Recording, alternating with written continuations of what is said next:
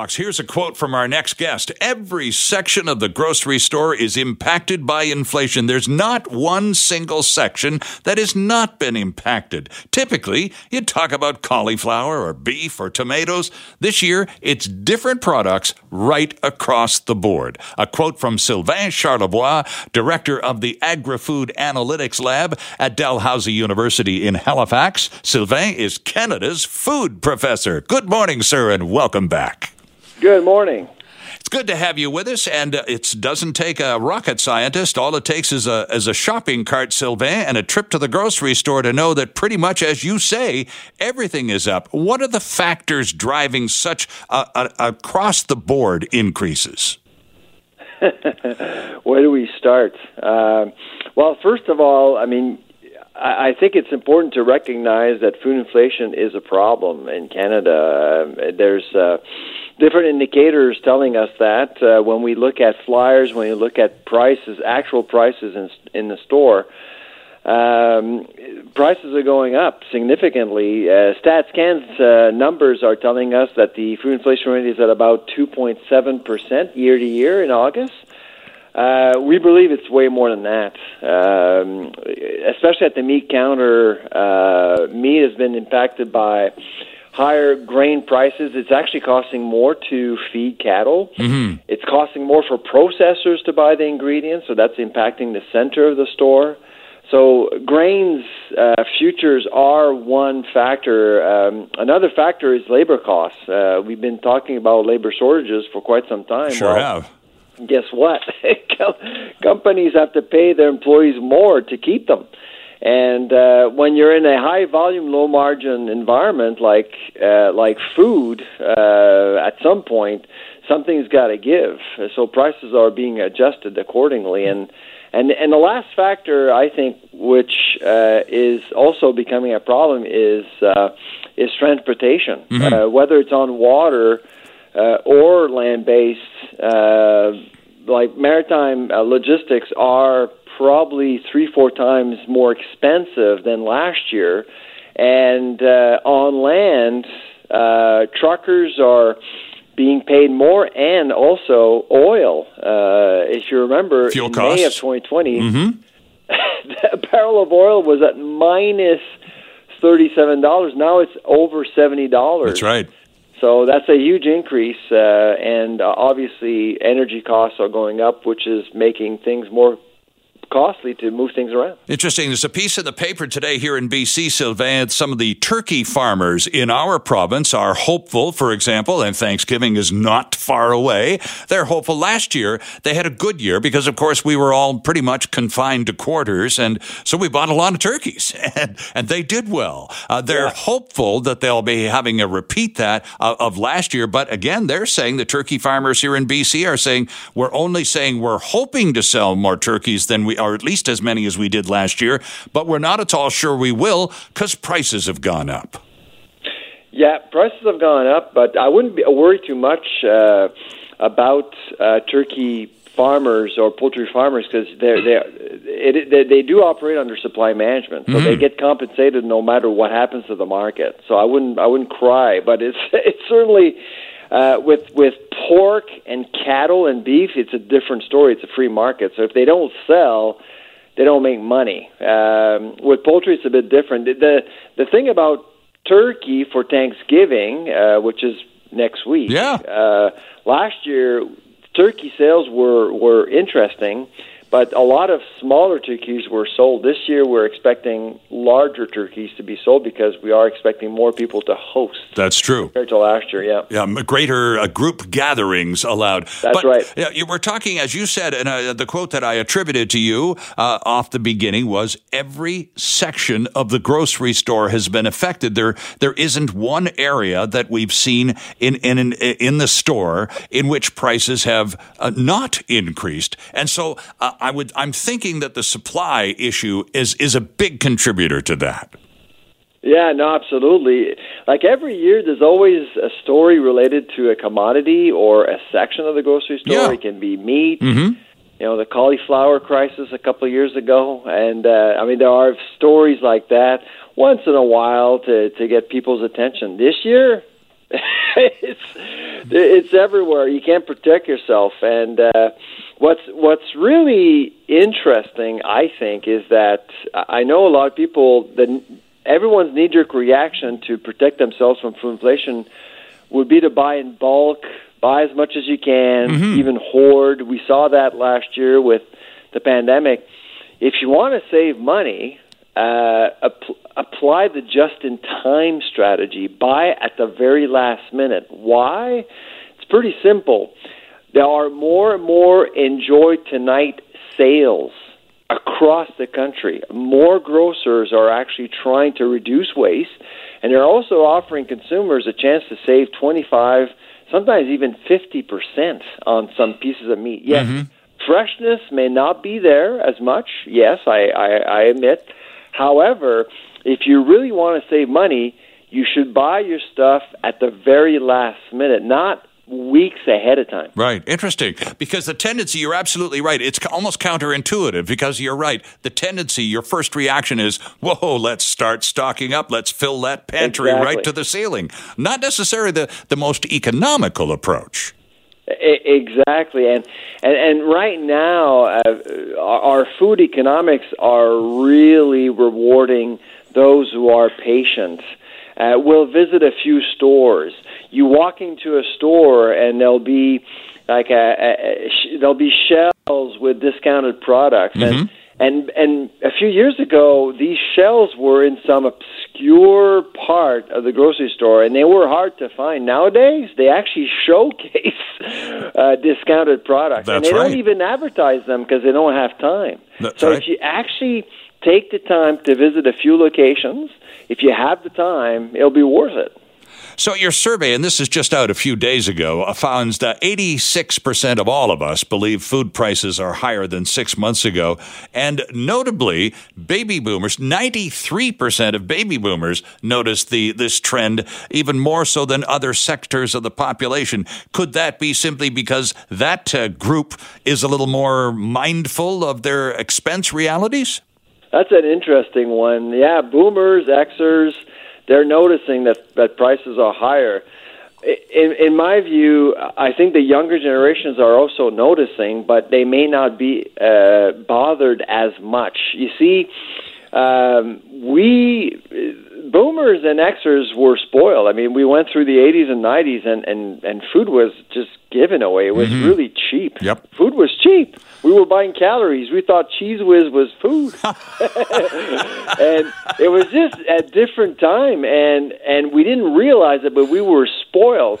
And to a certain extent, we're still spoiled. I mean, in terms of food affordability, Canada ranks number 18th in the world. So we're not doing too badly. But the younger generations, we believe, based on the data that we have, are more, I would say, aware and appreciative of what is making food more expensive. Right. And so as a result, we are shifting our consumption behaviors to a certain extent. Are some of the name brands taking a hit in favor of literally no-name alternatives? Yeah, absolutely. So 42% of Canadians are actually looking more often for private labels or house brands. It's the phenomenon we call trading down. So instead of buying national brands, they'll be looking for private labels, which is why we believe, and that's in the aftermath of the pandemic, we are expecting more house brands to be sold out there in several stores. And we know them. I mean, President's Choice is one of them. Sure. No Name, Compliments, Kirkland. I mean, all these house brands are likely going to become more popular. There's no question about it, and that's simply, again, it's economics. So people are money loyal rather than brand loyal. For example, if Coke is cheaper this week than Pepsi, you're buying Coke, or vice versa. Doesn't really matter. It's the lower price you're after, right? Exactly. Flyers are becoming more popular compared to last year. More than 40% of Canadians are actually using or consulting flyers. They're looking at them much more seriously. They're committed to them. Coupons. In fact, it's in BC where we see the highest increase, the highest percentage of consumers using coupons compared to last year.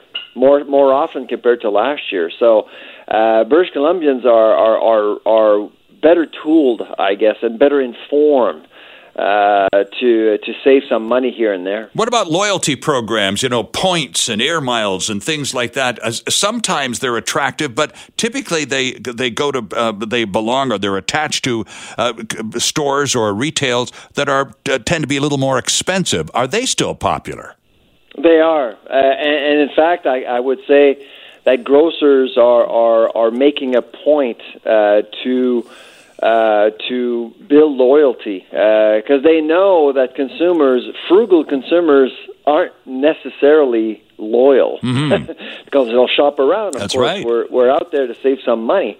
So if they want us to visit their shop more often, well, they have to reward us for that, and the best way to do it is with loyalty programs. Indeed. Sylvain, where can our listeners this morning find your most recent survey online? All our surveys are available for free, English and French, and all you need to do is to Google Agri-Food Analytics Lab, Dalhousie University, and you'll end up on our website. Excellent. The director of the Agri-Food Analytics Lab at Dalhousie University in Halifax, Professor Sylvain Charlebois. Merci, monsieur. It's always a treat to have you on board. À la prochaine. Have a good weekend. Sylvain Charlebois in Halifax. And on this first Saturday morning of October, welcome. It's nice to have you with us. I'm Sterling Fox. Phil Figueredo is driving, Jonathan Chung in the wings, and our next guest is going to join us to talk about something the provincial government wants us all to talk about. They're currently considering reforms to the Police Act, and towns and cities and municipalities all over British Columbia are responding with all sorts of public meetings and gatherings, gathering input from citizens and voters. In New Westminster, this coming Tuesday night, one of the city councillors, Nadine Nakagawa, will host a live stream discussion on creating a community of care, more on policing reform and community crisis care. Councillor Nakagawa is with us this morning to talk about her meeting and police reform in general. Councillor, good morning. Good morning to you as well. It's good to have you with us, Nadine. Thank you for getting up early to do this. Let's talk to us about what we mean, because in the paper, the New Westminster Record, where we saw this originally, it did define the City of New Westminster approach to police reform, and there were 4 components to that. Can you talk about that, Nadine, first, and then we'll talk about what else may be beyond that? Yeah, so back in April, we put forward a response to the Special Committee on Reforming the BC Police Act. Okay. And they had asked us to focus on the Police Act, but instead what we decided to talk about was what we are seeing and needing in our community. And really, the number one thing there was a different model of crisis response. So when we call 911, often we are just sent police, sometimes fire, when in reality, often those calls are based on health needs, mental health needs. They're related to poverty or homelessness. So we really need appropriate workers to respond to that. And that's not police, fire, or city bylaw. Mm-hmm. So that was really the biggest part of it. But we also talked about the lack of data in those calls that, in the city of New West, the police have independently started trying to track what is a mental health call. And they're finding that they're responding to 4 calls a day on average. But we don't have any really good data around that. And we don't have any good disaggregated data, which is about a deeper need, whether the cultural needs, what are the language needs, etc. So that's the other piece of it. We talked about centering the voices of those who are most negatively impacted, so people who are have police often called on them when that's not the response that's needed. And then as well, we talked about reforming the way that police boards are appointed. We know that they're mostly appointed by the provincial government. Yes. They're pretty invisible to the community. People don't know who they are. They don't know how to contact them.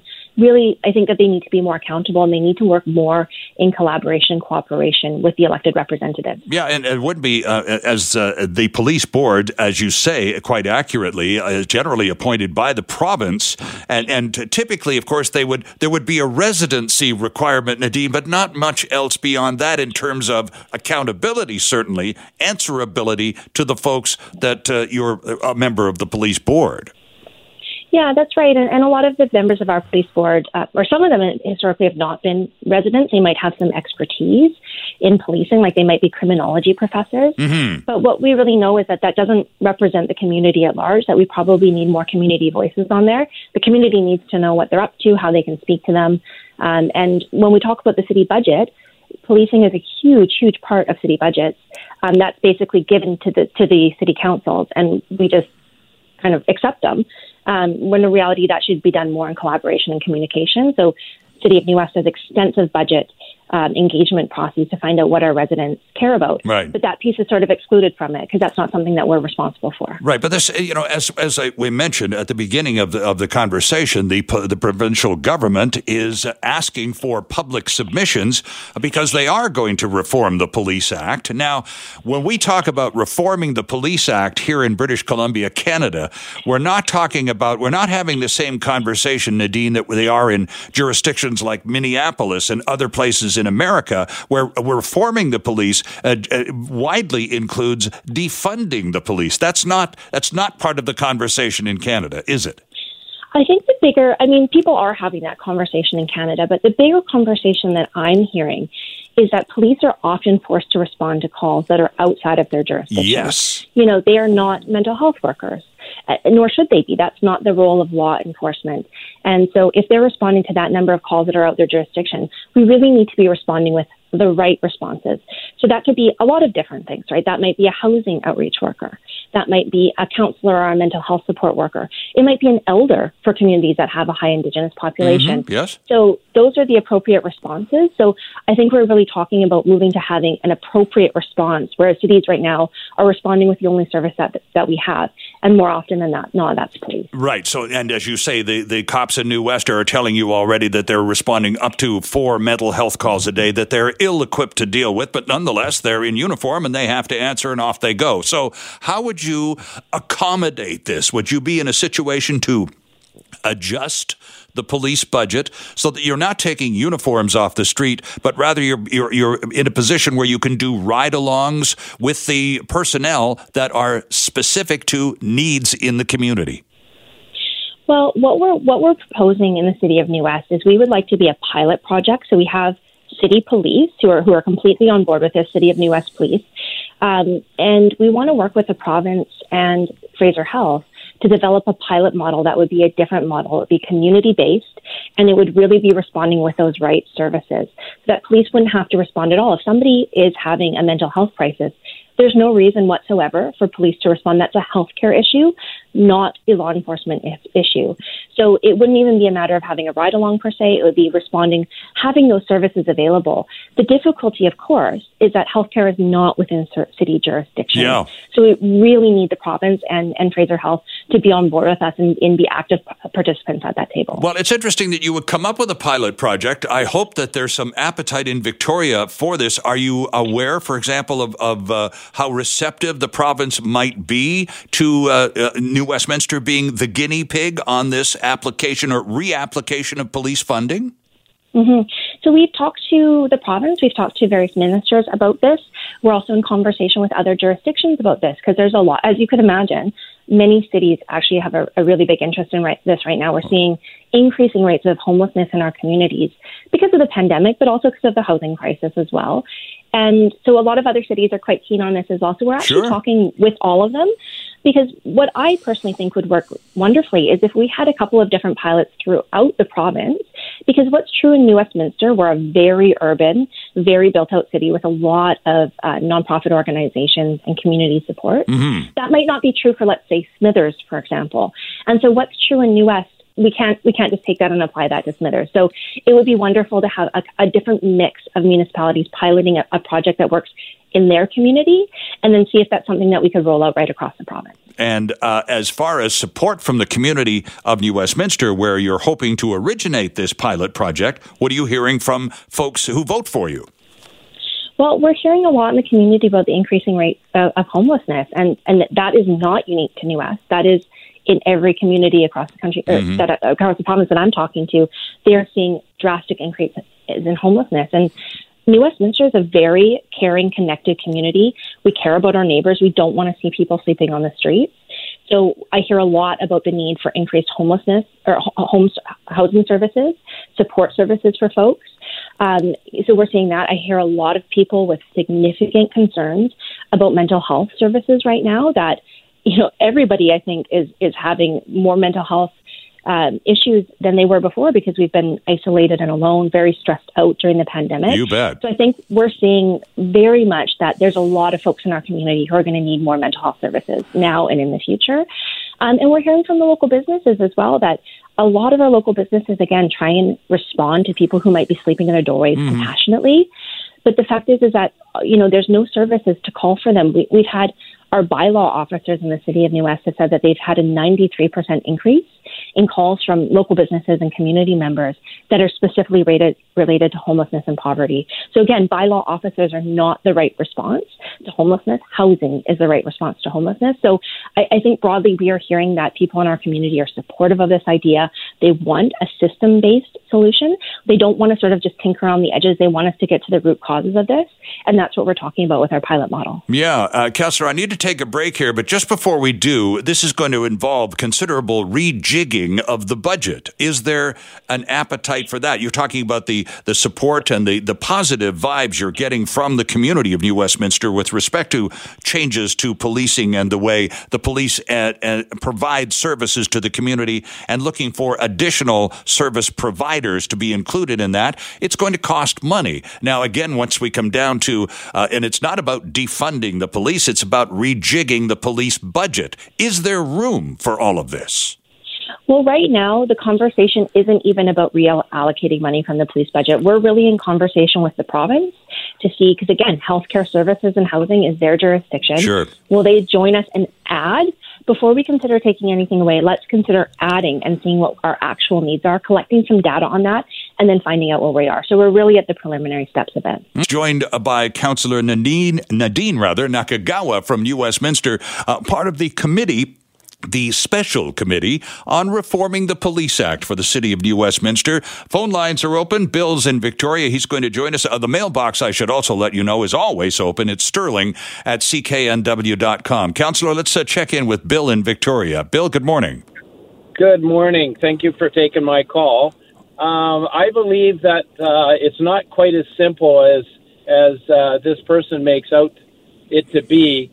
What they did in Portland years ago is when they went up to a person on the street, because who can determine whether it's a crime situation, a mentally ill situation, or it's a person that's fine that can actually work.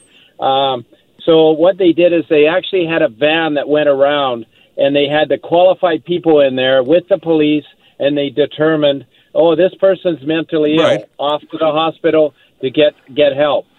This person has a long record. It's crime. Right. They pretend that they're mentally ill. They're not. They should go to jail. And the other one, which nobody ever talks about, these counselors, nobody in the government talks about, if people are fine and they're capable, then they should be offered a job and get off welfare, and you show up Monday morning and get to work. Well, I don't know about that last part, but Nadine, the notion of going around in a van with a group of specialists is, I think, very close to what you're talking about in terms of how you would change the current regime in terms of the community and police relationship. Is that not the case? Yeah, I mean, I don't know if they're in a van or if they're walking. I know, but you know what I mean. I think that's exactly the point. But I think the idea that assuming that people are engaging in criminal activity is just simply incorrect. That mental illness is not a criminal offense. And a lot of these sort of nuisance behaviors or crimes of poverty or desperation actually would be better served by addressing the person's need rather than putting in the criminal justice system, which I will note is exceedingly expensive for people who pay for it. Just to follow up on Bill's point, though, and this is, thanks for the email. This is, I think, from North Vancouver. Steve says, sometimes a mental health case involves violent behavior. We can't risk putting a social worker in a violent situation. We need the police.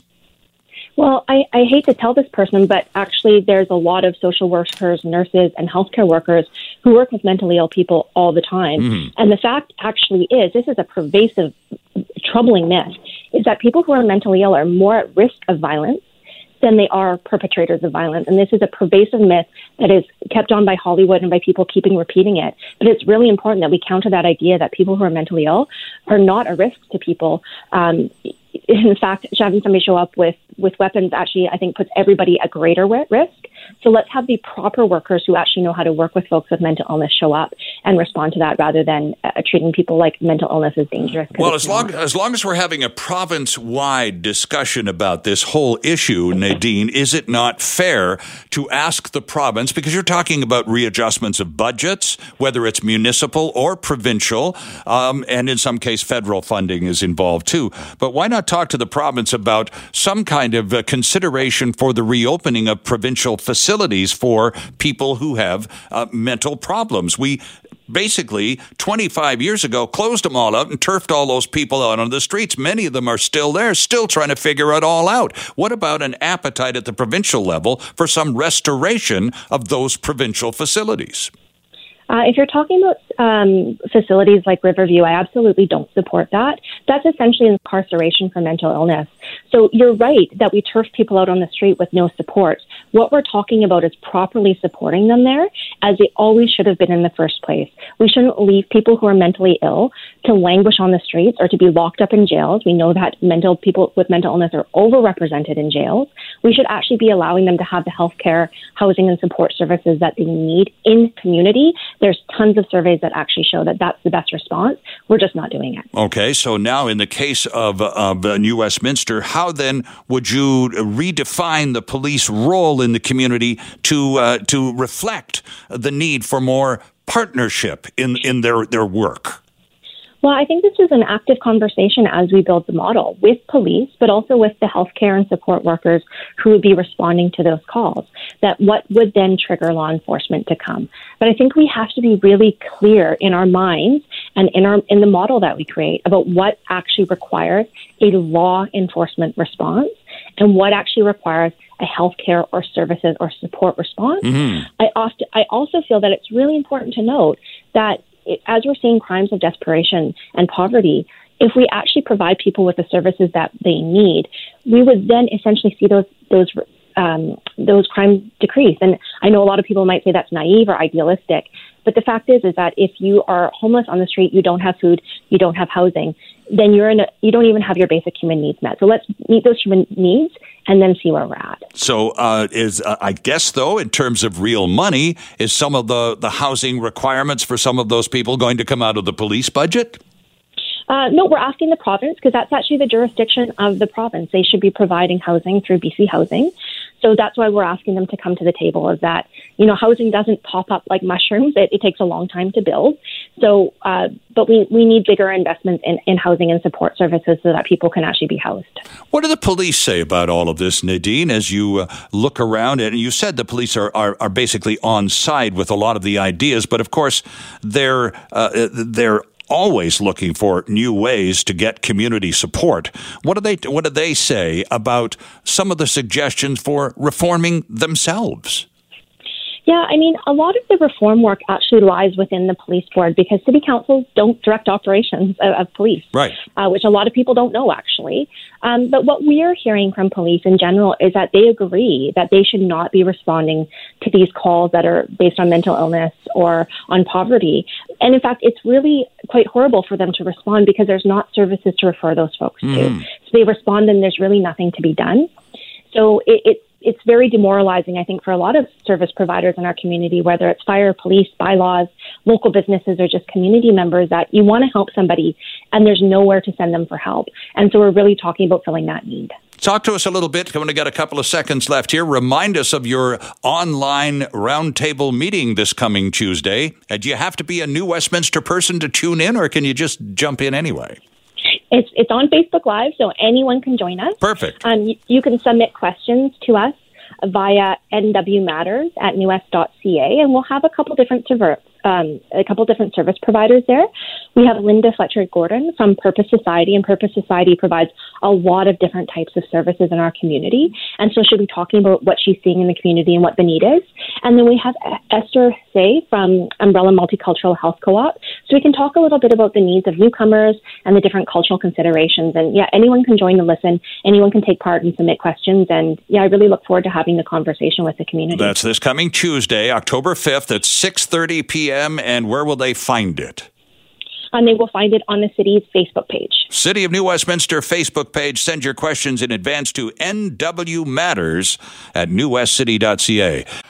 Well, on this very first Saturday of October, it is the day of the Great Pumpkin Weigh-Off. Yes, giant pumpkin growers from BC and all over the Pacific Northwest will converge today to enter BC's Giant Pumpkin Weigh-Off event. It happens at the Krause Berry Farms and Estate Winery in Langley, and one of the participants hoping to bring home some hardware is pumpkin grower Jeff Pelletier, who joins us this morning on the line. Jeff, good morning. Good morning. How are you? I'm great, thanks, Jeff. Now, tell us when have you had your pumpkin moved to Langley already? Your timing is perfect. We actually have about 15 people in the yard right now. We've got the pumpkin strapped up to a pumpkin lifting ring, and Phil's Crane Service is here to move it in the next 2 minutes or so. Fantastic. So Phil's Crane Service is going to boost how many pound pumpkin onto the back of a truck to take to Langley? We're thinking it's going to be 1,300 pounds. Wow. How long does it take to grow a pumpkin that size, Jeff? So normally you would start the feed sometime around the 3rd week of April, and then put it in the ground usually 1st week of May, and the fruit usually gets pollinated around July 1st. This one was pollinated July 4th. So you think a 1,300 pound fruit grew in basically 90 days. That's amazing. What sort of, do you feed these as special fertilizer or some special grow stuff, or what's the practice? Well, it's interesting. I grow all organically, so great healthy soil was the first start. Okay. So we got that from our friends over at the Artisan Garden Group. And then NPK Industries, NPK Canada, which is a fertilizer company that actually started for the organic cannabis industry. Their products actually work really well for giant pumpkins. Oh. So that's what I've used. Okay. And so now I'm just looking at, and there is a website, by the way, friends, called giantpumpkinsbc.com. And Jeff, of course, you're mentioned on there more than once. And it talks about some of these pumpkins that have, well, for example, the last time they had this giant pumpkin weigh-off event was a couple of years ago, because of course last year nothing happened. We were all confined to quarters. But the last time they did this, Jeff, was 2 years ago, and nearly 4,000 people showed up. Yes, that's correct. It's a great event. I mean, of course, it's an outdoor event. Krause Berry Farms is just a great facility, and it's rare to see so many giant pumpkins in one place. So, super cool photo opportunities, and it's great to get people interested in the hobby as well, and that's what we're trying to do. Okay, so now I'm looking at some of the weights that have won in previous years. The heaviest one in 2019, 1,213 pounds, but there was an even bigger one the year before, 1,436 pounds was the Scott Carley grew that one, and it was at first place. That's an enormous plant. Yeah, in fact, Scott Carley holds the current BC record, which was broken in 2017 at 1,543 pounds. But today, if anyone's coming out, we're thinking Dave Chan of Richmond is going to break the BC record with a pumpkin that we think is probably close to 1,700 pounds. My gosh. And yours, you said it's just loading onto the truck right now, you say what, about 1,300 you're thinking? I think so, yeah. It'll be my best one. My current personal best is 1,167 pounds. So anything over that, and I'm happy. Well, no kidding. So besides incredible bragging rights, Jeff, what sort of trophies or prizing is there for you squash growers? Yeah, so for our competition this year, it's the first year we get a major corporate sponsor. So Urban Roots Garden Markets, which had 23 garden markets pop up throughout the Lower Mainland this year, they've become our sponsor, and they're going to be paying the top pumpkin $1 per pound as the prize. Oh, hey. And then we have a few other great sponsors like the Sheridan Wall Center and Georgian Court and NPK Industries. And there's a few lower categories that are still kind of interesting. One is called the Howard Dill Award. And giant pumpkins are actually a Canadian hobby. Howard Dill is from Windsor, Nova Scotia, and he's the one who created the seed lineage that creates these giants. They're all called Atlantic giants. Oh, okay. And so the Howard Dill Award is given to the prettiest pumpkin, and that's going to be sponsored by Sleeping Bee Quilt. That's interesting. You would have an aesthetic award, because the reality is some of these do not grow perfectly symmetrically, do they, Jeff? They get kind of wonky and lopsided looking. They're not really picture perfect, are they? That's correct, and that's the challenge with this award. So the pumpkin has to be a beautiful shape, great orange color, and over 500 pounds. And that's a pretty tall order. You talked about the seeds and the fact that it is a very popular Canadian hobby. Is there a huge price difference? For example, if you wanted to try growing giant pumpkins and you wanted to buy some seeds, are they super expensive? On the top end, if you're talking record-breaking seeds, like the previous world record pumpkin, he pulled about 1,000 seeds out of that pumpkin, and they were selling for upwards of $700 each, and he sold out of seeds. Now, that's a rarity. The seed that I grew this year was from a pumpkin grown in 2014. It was a 2,008-pound pumpkin, and I paid $50 for those seeds, which is pretty standard price for that size.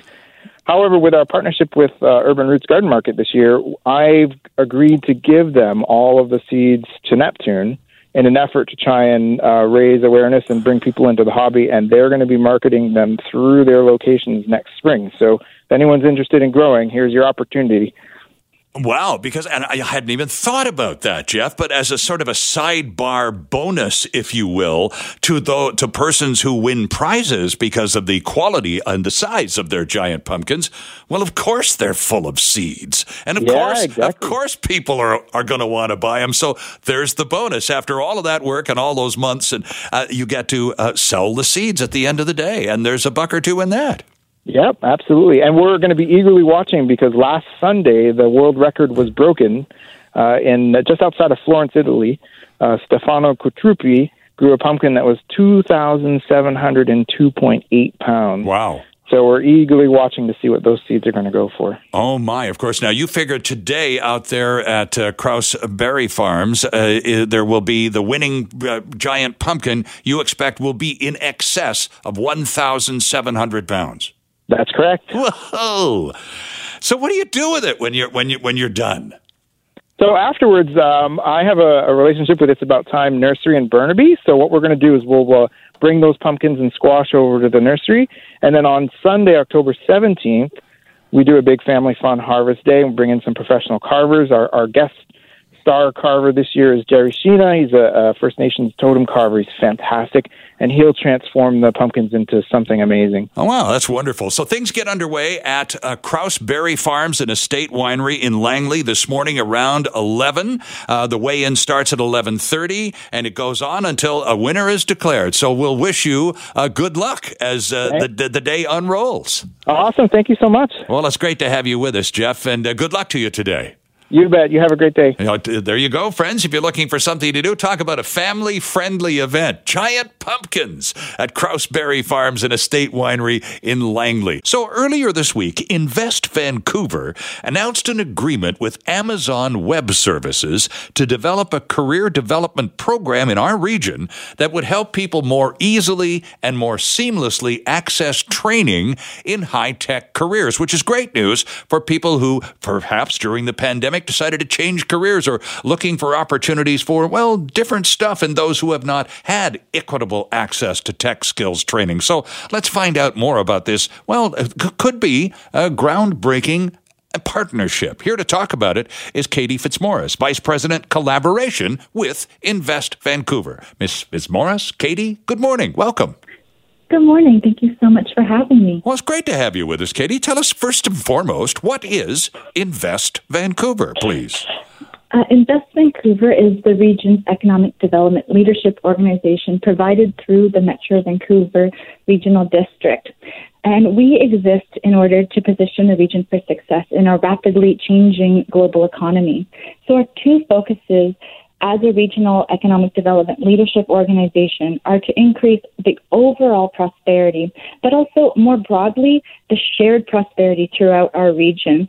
And this is in a region where we know our economy is becoming increasingly knowledge intensive, as well as technologically specialized. So again, this deal, let's talk a little bit about the arrangement with Amazon. And this just really does extend Vancouver's growing reputation as a tech hub again, doesn't it? Absolutely. And we know there's so much happening in the tech space in our region. We have thousands of firms, including an ever-growing number of tech unicorns. I think the count is up to 10. I'm losing track.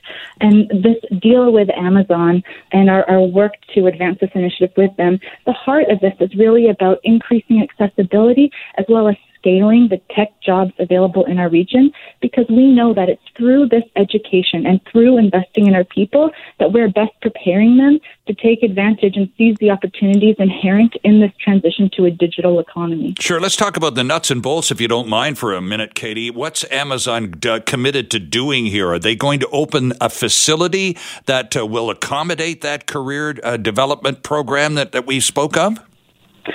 The partnership with Amazon Web Services is really about providing access to training and providing a clear line of sight for learners to complete training and then get linked with jobs. So Amazon Web Services education programming will be providing things like job skills mapping for relevant cloud-based jobs, as well as professional development for educators, curriculum collaboration, and AWS account credits for students. But the real heart of this program is really about connecting and mapping all the amazing things that are happening in this space already. So we know that a learner right now can get amazing education through tech education opportunities already provided in our region. Right. So it's about increasing accessibility to those existing opportunities, but also, and this is very important, but also increasing accessibility for those learners who do not have early access. We know this pandemic has been really hard, and many of the people in our region have been left behind. Yep. And in order to support those people that might not have that easy, direct access, we're looking at ways that we can make that step into tech careers accessible to them. And it needs to be accessible, it needs to be affordable, attractive, and achievable. And by pulling on those elements and helping those individuals get into these tech careers, that could be a real lifeline. Mm-hmm. That could be transformative. So that is really the intent and the heart of where we're coming from with this program. Sure. What kind of turnaround are we looking at here, Katie? In other words, now that Amazon Web Services has agreed to partner with Invest Vancouver, when can learners in this part of the world expect to have access to that portal and that learning platform?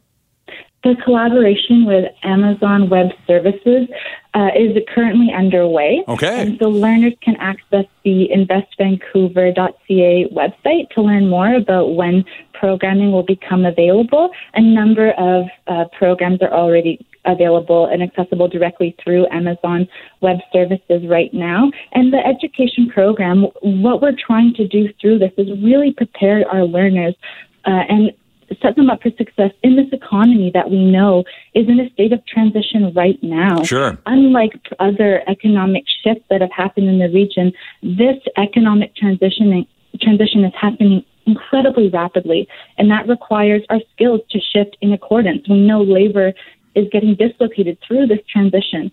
So when we set up these programs, we're looking at mechanisms that we'll be able to use to make our shifts in education very agile, so that as learners are getting access to tech education, they're not only getting linked to tech careers, but also that the education will adapt in a way that they're getting those skills that are most in demand by employers right now. Indeed. We're talking with Katie Fitzmaurice, Vice President Collaboration with Invest Vancouver, about a new partnership agreement with Amazon Web Services, one of many. And you talk about the changes that are going on in the economy and the fact that, and you also alluded to a labor shortage, and you're bang on with both of those things, Katie. And a lot of the labor shortage is caused by people who have gone away from, or in many cases, unfortunately, businesses that have literally vanished because of the pandemic and the fallout from that. And a lot of those people don't plan to return to that business. They've moved on, and in many cases are advancing themselves by learning to code and various other tech attributes they're acquiring. Absolutely. And if I may, I'll just take a step back, talk about not where our economy is going, but where our economy has come from. Okay. So from a historical perspective, in about the 18th century, we had an agricultural-based economy. And during this time, farmers were working in the fields and they were plowing. And when new technology came on and a shift began to a production-centric economy, what happened was those farmers transitioned from their labor-intensive jobs in the village into labor-intensive jobs in factories. And that shift happened over about 250 years, and that skill shift was quite similar, actually. So from us as an economic development leadership organization, that's a really interesting note. And when we look at the transition that's currently going on right now, the transition to a digital economy, it's happening in about 50 years. And that transition is very dissimilar to the jobs that people may have had. Mm-hmm. So when we look at in the past 50 years, the change that workers have had to undergo, the lift that is required to train those workers is significant. And a lot of education is required. And it's through the education that we'll be able to best prepare our workers to get access to those jobs that are going to be well paid. So when it comes to not only taking into account the tough transition that is happening right now, you layer on the pandemic when we're seeing even an increase in the rapidity of this change, we need to do even more to ensure that we are supporting those members of our economy who are getting left behind. Yeah, it's an interesting highlight that you've drawn, too. The Industrial Revolution taking 250 years, the digital revolution taking less than 50. And that just a little pressure associated with that kind of compressed time frame in which such monumental change has occurred. Well, certainly. And if you think back 50 years ago, an individual could have graduated from high school and they very well could have got a job that paid not only to support their own livelihood, but also the livelihoods of their family. Sure. In today's time, graduating from high school without any form of degree or certification, you may not be setting yourself up for success if you're not considering additional steps to take. So we're really excited about this agreement in principle with Amazon and to support more broadly investment in education, because we're hoping that by increasing the literacy at which people are able to access digital skills and speak that language, we're hoping they'll be more likely to be able to quickly access those jobs that are going to provide well-paying salaries as well as be future-proof. In the past, milestone events like Expo 86 and the 2010 Olympics put our town on the map, attracting outside attention in a way that had unintended consequences, such as increased unaffordability. Invest Vancouver is a service of the Metro Vancouver Regional District, and it has the aim of propelling our economy forward to the benefit of people who actually live here. It aims to attract new businesses to the region and expand our global connectivity in a way that prioritizes increased economic prosperity of all people within the region. Katie Fitzmaurice is with us this morning. Katie is Vice President Collaboration with Invest Vancouver. When did this Invest Vancouver get put together? How long has the outfit been a thing, Katie? Invest Vancouver has really picked up steam in the last year, and we've met since that time with over 30 different leaders across our region to help inform and direct our strategic priorities as an economic development leadership organization. Okay. And with that, the 4 priorities that we're seeking to advance are investing in our people, enhancing collaboration, building capacity in our key industries that we know are thriving in our region, and increasing our global connectedness, all with the intent of increasing strategic investment in our region. So what challenges do we face, perhaps, that aren't being experienced by others elsewhere? Are there any unique regional challenges that we here in Metro Vancouver face? Of course there are, and we hear them. And these types of challenges keep me up at night. The one that will come to mind for you and all of your listeners is around housing affordability. Sure. That's a huge issue, and that's something we're grappling with, and that's just one of the challenges.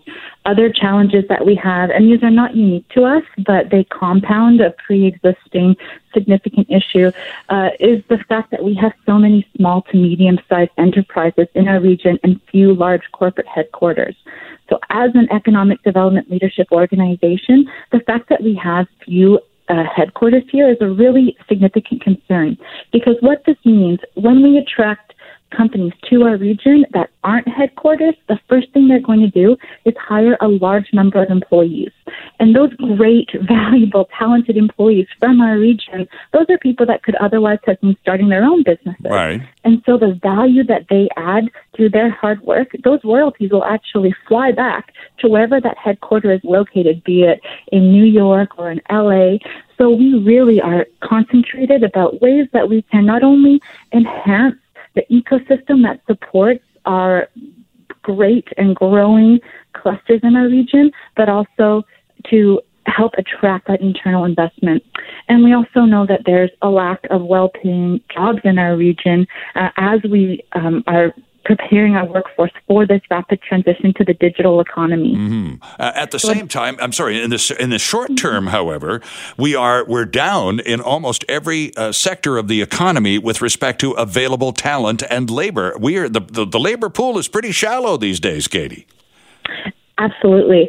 And Invest Vancouver, we take the view that we need to be really mindful about what we ought to do as well as what we not ought to do. Okay. And one of the things that we want to do is to really build on our strengths. So we're encouraging investment in our people in areas that we know the jobs are going to result in well-paying careers that are set to grow in the future. So that's areas like life sciences and agritech and apparel, in digital entertainment, in the green economy, high-tech, trade and transportation. And one thing that flows amongst all of those different key industries is tech. Okay. So by investing in tech education, we're really setting our citizens up for success, as well as doing our work to create an innovative ecosystem that will attract business. Because we know that capital follows talent. So by really increasing in a meaningful way the sophistication and increasing deep talent pools, that is going to serve all of us well.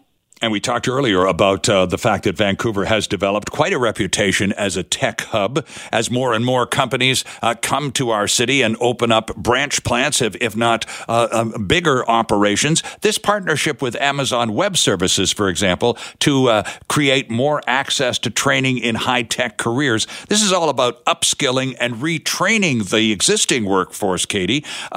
This is critical to have in terms of access.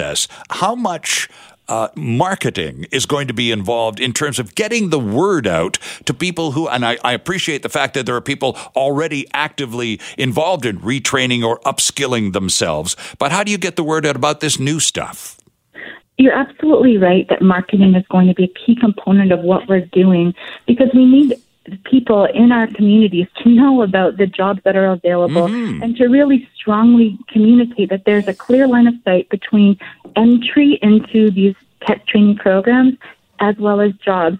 And when I think about how we access and communicate with our stakeholders and our partners in this space, one of the things that really comes to mind for me is that we're trying to communicate a kind of complicated message, because people might not know a lot about the types of tech careers that are available. True. And they're very busy. Like if I think, for example, about a single dad who he already has a full-time job, he might be concerned that aspects of his job might be automated in the future.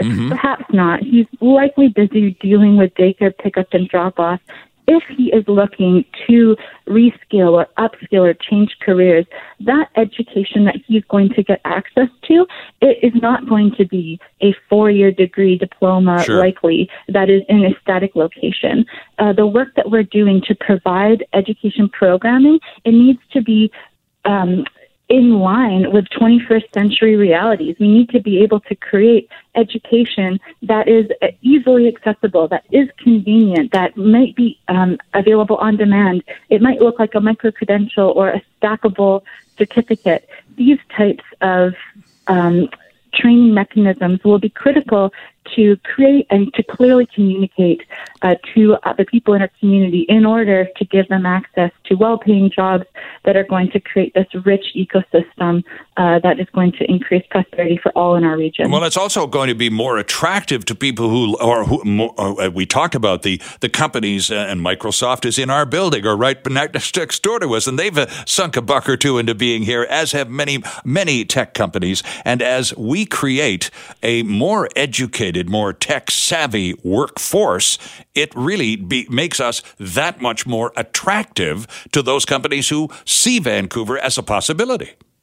That's exactly right. So there's a mutual benefit, not only for the learner, but for our economy at large. And it's through education that we're able to enhance our productive advantages that we need in order to attract investment. Mm-hmm. So given that we know capital follows labor, that means for our region to be successful, we need to consider our productive advantages across all of our industries. And key factors include our education and our skills training, as well as consideration for our knowledge spillovers. So to your point, if Microsoft is able to train up and reskill and advance their workforce, that benefits everyone around them. Mm-hmm.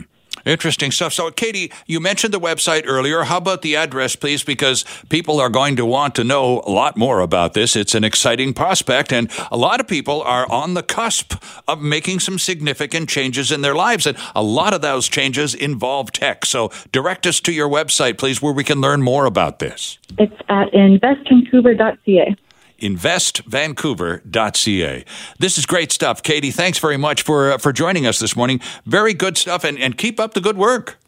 Thank you so much for having me. It's our pleasure entirely. There's Katie Fitzmaurice, who is Vice President Collaboration with Invest Vancouver. Check them out, investvancouver.ca. Hi, it's Shauna, and I might be a bad parent because my kids think French fries are vegetables. Hey, it's Ryan, and I might be a bad parent because I went out for wings when my wife was in the hospital after giving birth. Johnny here. I might be a bad parent because in my house, the tooth fairy gives pocket change. But we're not alone. Len emailed us and said his 6-year-old daughter's Tarzan moment going from love seat to lazy boy by curtains made him more proud than any dance recital. And Andy left his 2-year-old at the rink. All right, guys, I'm sure we're not alone. Like Andy's kid. For stories and confessions like this, make sure you check out our podcast. It's called Bad Parents, and it's available wherever you get your podcasts. I left a glove at the rink.